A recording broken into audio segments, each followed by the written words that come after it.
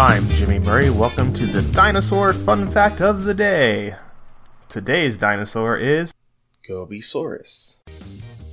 Gobisaurus is an extinct genus of herbivorous basal ankylosaur from the Upper Cretaceous of China, or the Mongol Zizigu.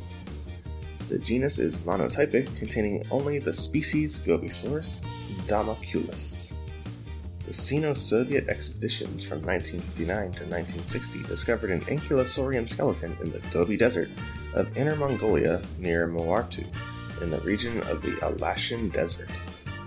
The find was largely neglected until fossils were selected for a traveling exhibition touring the globe between 1990 and 1997. In the context of the China-Canada Dinosaur Project,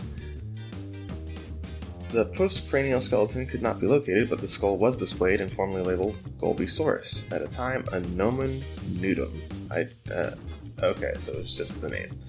So they had a skull, and they had a name, and that was it. And this is real practice. I imagine paleontology is hard. That sucks. Let's see, in 2014, Victoria Megan Arbor concluded that Zhangwanosaurus, the type specimen of which HGM 41HII0002 includes extensive postcranial remains, was a possible junior synonym of Gobisaurus. So they found a different dinosaur that was similar to Gobisaurus, and that's pretty cool. Thanks for listening. Have a fantastic week. Thank you. Don't forget to tell your parents to send us their suggestions and yours to @TheJimmyMurray on Twitter.